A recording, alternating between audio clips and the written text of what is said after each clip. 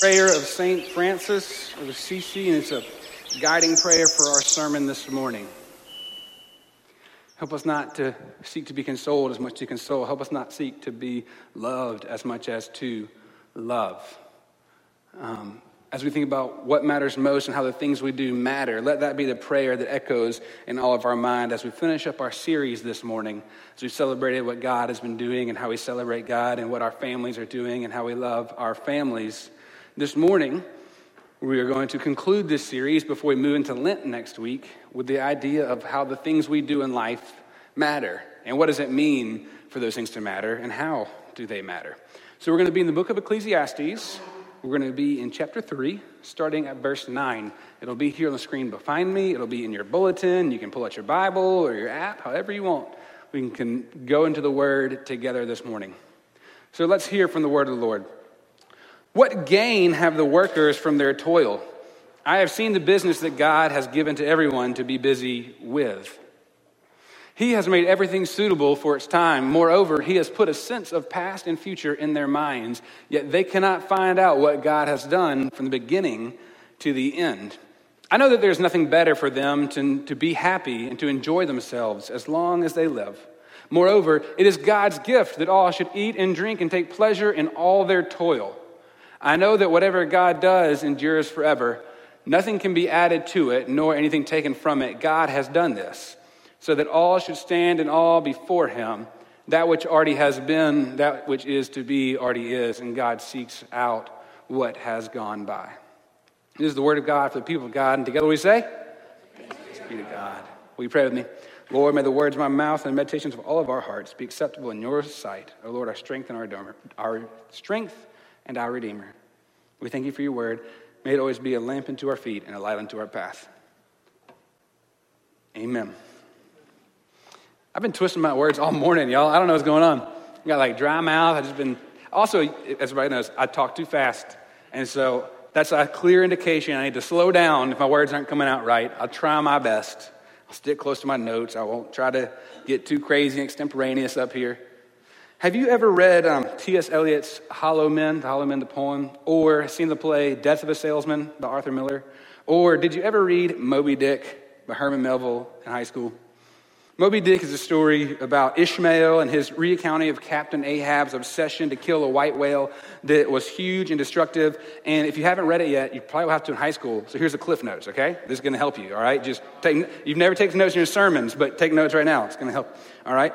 So in the story, the whale has eaten part of Captain Ahab's leg, and he's determined to have his revenge.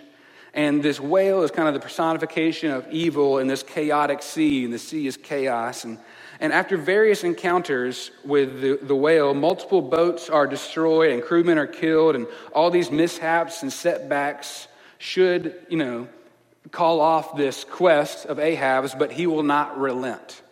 Eventually, though, Ahab himself gets tied up with the ropes from his own ship, and the large mammal drags him down to the sea. And there's this we're kind of left with, well, it's not the resolution we were expecting type thing. Now, Death of a Salesman is about Willy Loman's reimagining of his own past, and his complicated relationship with his family. He kind of makes up life. He remembers things that weren't really there, or his memories of certain things aren't as they should be. Particularly with his son Biff. The play is written in a way that one can't help but call to question the concept of the American dream and the idea of success and those things that truly make us happy. And T.S. Eliot's The Hollow Men, it's a piece about the liminality of life, the in-betweenness of life, how we're not where we are supposed to be, yet we're not where we're going. We're not who we are, or we're not who we used to be, but we're not who we are yet going to be. The liminality, the space between. It's filled with allusions from Joseph Conrad's Heart of Darkness. And it starts like this. The poem starts like this. We are the hollow men. We are the stuffed men, leaning together, headpiece filled with straw. Alas, our dried voices, when we whisper together, are quiet and meaningless, as wind is in dried grass, or rats' feet over broken glass in our dry cellar. Shape without form, shade without color, paralyzed force, gesture without motion. So you're probably thinking, man, super uplifting way to start Joe Cain Day Sunday. You're probably thinking, why am I mentioning these three very different literary pieces that all have a sense of like gloom and melancholy? I think it's because their overarching tones, some of the meaning beneath the text really echo Ecclesiastes and the book of Ecclesiastes. My brother-in-law reminded me yesterday when he asked me, what are you preaching from? I said, Ecclesiastes. He goes, oh. He says, isn't that like the hardest thing to preach from? I'm like, yeah, it's like Joe Cain Sunday, so everybody's going to be there is going to love me no matter what I say.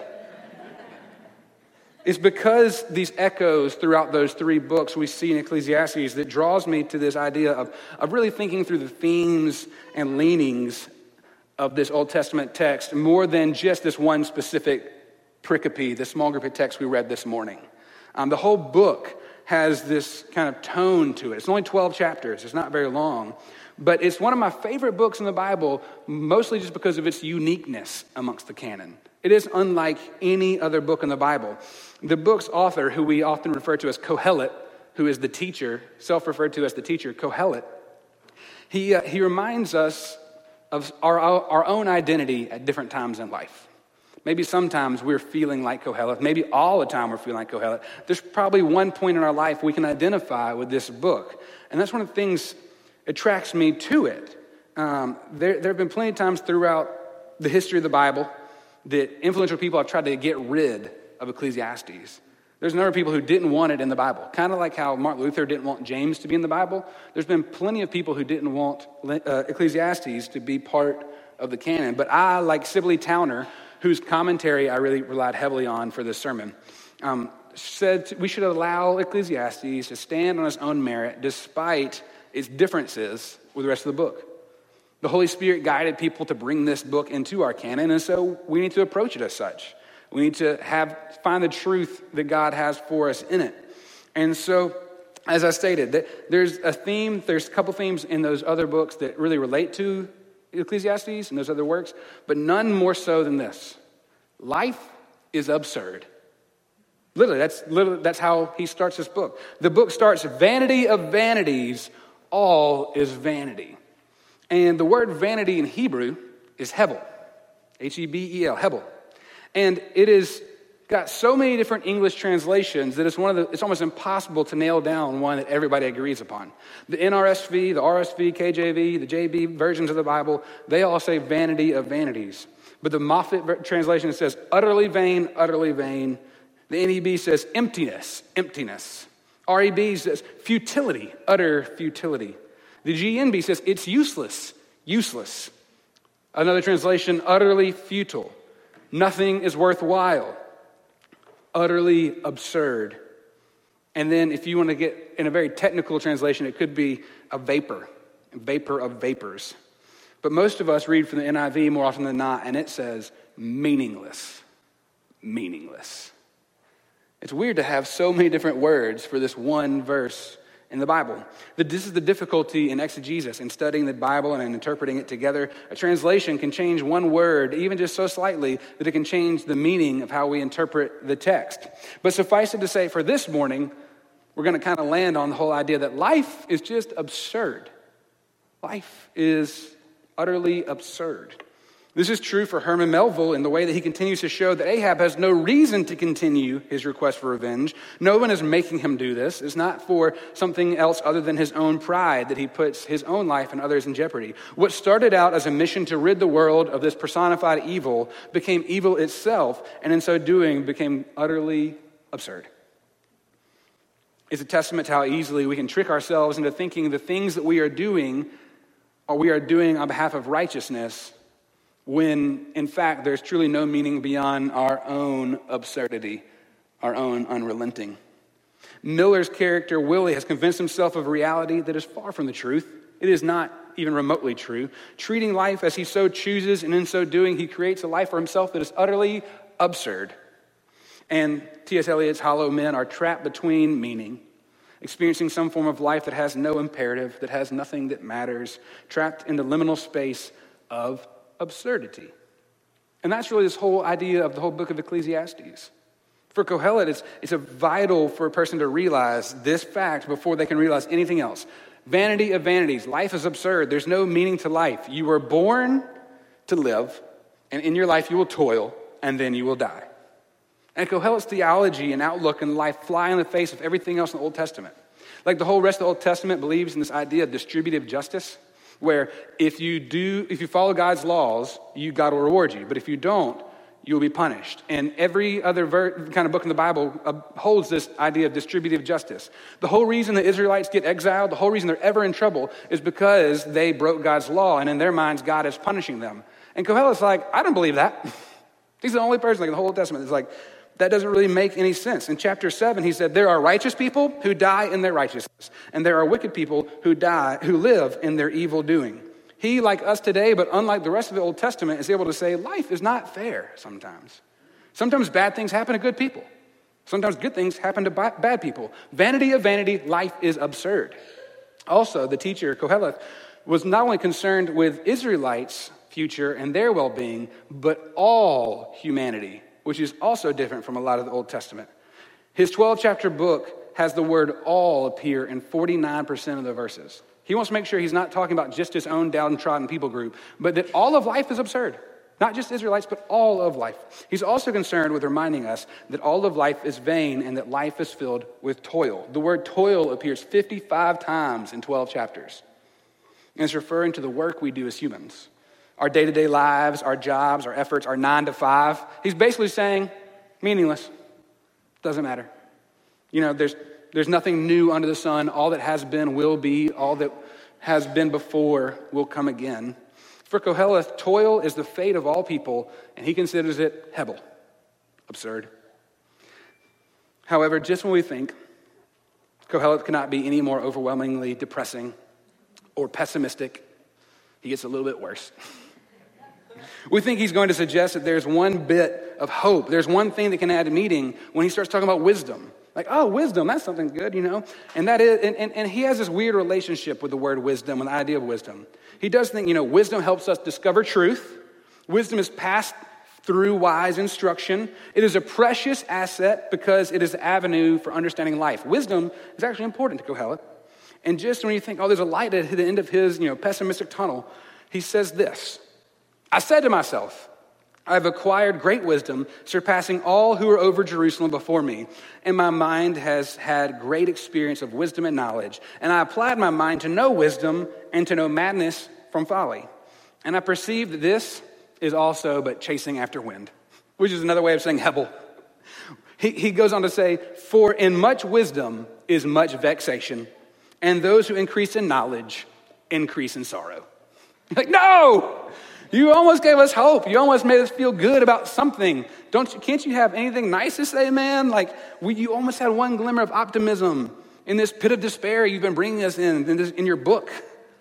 But I will say, Kohelet does seem to go back and forth about the whole idea of wisdom. He sees wisdom as very important and something we should seek to acquire and give away. But also, the truth about the reality of life is only for God to know. And we are not God, so we cannot truly know that. So there's no level of wisdom that we can fully acquire to know the understanding and meaning of life because we're not God. So wisdom is kind of like chasing after wind too, because no matter how much you seek it, you'll never really get it. So you're like, come on, man. There is one thing, though, for Kohelet that is worthwhile. One thing. There's one thing that will make anything we do have at least some significance. And it takes wisdom to understand this. This is why he says wisdom is worthwhile. It helps us realize this fact from verse 12 we just read today. And that is to take pleasure in our toil. Verse 12 said, I know that there's nothing better for them than to be happy and to enjoy themselves as long as they live. Moreover, it is God's gift that they should eat and drink and take pleasure in their toil.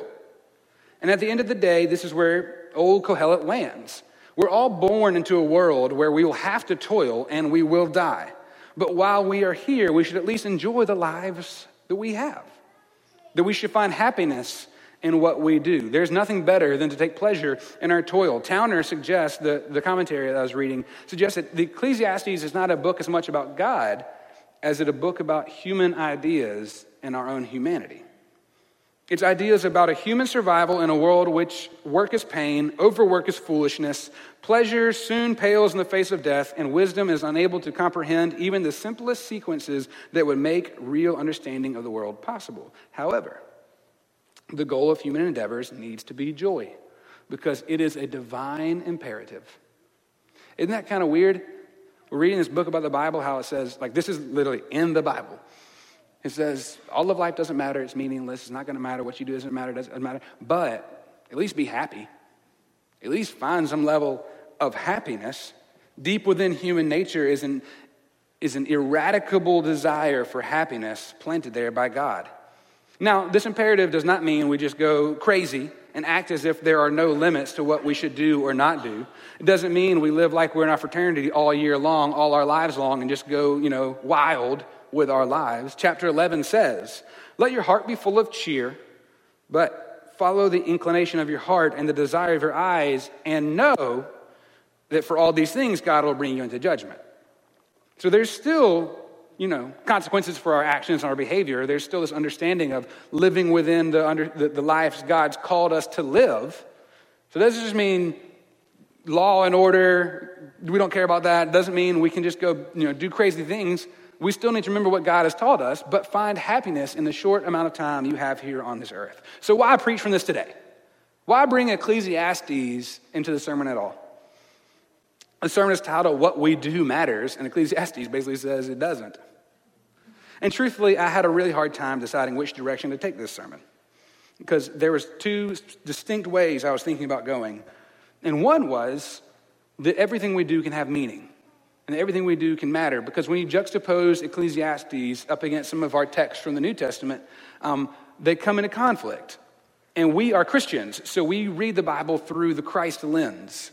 And Christ reminds us that when we do things for others, there's meaning and matter in what we do. Last fall, Robbins preached a sermon about the mustard seed. And he reminded us that even in our smallest details of work, there can be meaning because God can use it to do incredible things. As Vanessa was sharing with us earlier, all of life can have sacredness to it, can matter and have meaning. When we come to Ecclesiastes, we're like, well, he didn't really say that, and it's tough to reconcile these two. However, as Christians, we read through this Christ-centered lens, and so we kind of come up against Ecclesiastes in that sense. But it does not mean we should disregard this book entirely. And I really wanted to take this sermon in that approach because it would match up with what Vanessa was going to say, or I assumed what she was going to say. She didn't give me her script or anything. I could, knowing her, I knew it. But that video about strangers, about how things matter, I knew the direction I could take this sermon. But Ecclesiastes just didn't say it. And so I had to think, how as Christians do we reconcile this craziness from Kohelet with the good news in the New Testament, that what we do has meaning and can matter? And it was this for me. We're all going to die one day. We are all going to toil. But God has given us one life to live. Let us not be miserable in it. I've heard from so many people lately about how they're just waiting to get to the next thing that will bring them happiness. But what if that next thing never comes? How they've been working a job that they don't like for 20 years, just waking up every day in misery. We don't get do-overs. We don't believe in reincarnation, friends, and so if you don't like the life you are living, you're not going to get another chance at it. And so I'm not here to say, hey, just make yourself happy. I mean, I know it's not that easy. I'm not saying that, if you make some conscious decision right now, everything's going to be perfect, rainbows and butterflies. But what are the habits in our life? What are the decisions we're making? What are the situations that we are in that are making us miserable? And is there a way to change that? Is there a way that we can say, you know what, Ecclesiastes was right. We only have but a breath of life, only a moment to live. And so what we do can matter for us too. We always try to shy away from selfishness. I'm not encouraging you to be selfish, but I do think God wants us to be happy. Some people say, well, God doesn't care about our happiness. Kohelet would disagree. Ecclesiastes says it's a divine imperative to be happy. And so what are those things in our life that make us not want to get out of bed in the morning? Have you ever had a day like that where you're just like, I do not want to go to work. I do not want to go do this. I don't know. And I'm not saying that we can change those things tomorrow, but can we begin asking the questions, how can I find the fullness that God has for me? Maybe you're not working a 9-to-5 job, like what is the quote-unquote typical job. You can think, well, how do I find happiness in the rest of my life? Or maybe you are, and you're like, how do I find happiness in my job? How do I find happiness outside of that? I don't think God wants us to live in a life that we're afraid to live into or that we don't want to be in. And I don't know exactly what that fix is for you. I don't know exactly what that means for you. It's different for all of us. For some of us, it's even deeper than just our jobs. Some of us need to seek help. And sometimes we hesitate saying this from, pulpit. But life can get really difficult sometimes. And sometimes we think we have to journey on it on our own or alone, but we don't. There are people who want to journey with you. And as a pastor, I would love to help you find that resource. And I would love to be there with you through that. If you're like, my life is just so miserable that I can't find any happiness, I can't even imagine that. Let me tell you, I think God wants more for your life than that. I just believe that. And that what you do does matter. And that you don't have to live in this life that you're afraid to wake up in the morning and that you don't want to get out of bed. Because God wants us to enjoy the lives we have while we're here. And so we hold these two things together. That through Christ we find meaning in our everyday, day-to-day. That we can go to work and know that God can be in all things. And that what we do can matter when we do them for other people. And then when we help others. And we also remember, too, that what we do can matter for our own lives because God does not want us to live in a life of misery. God wants us to find happiness and to find joy and to love this precious time we have on this earth. Because as we've all experienced at different times in our lives, it can be gone in a moment. We've all lost loved ones. We've all seen friends fall on really difficult times. So while we have the capacity to act of our own volition, let us seek after those things that God wants for our lives. And let us remember that what you do matters. Will you pray with me? God, we thank you that you have called us into this life and that you are helping us live fully into your kingdom. We thank you that you are giving us an opportunity to be a part of a life that matters for others and for ourselves. We love you, Lord, and we give you thanks and praise today. And we also remember that we have failed to be an obedient church. We have not done your will. We have broken your law, and we have rebelled against your love. Forgive us, we pray. Free us for joyful obedience. Through Jesus Christ our Lord. Amen.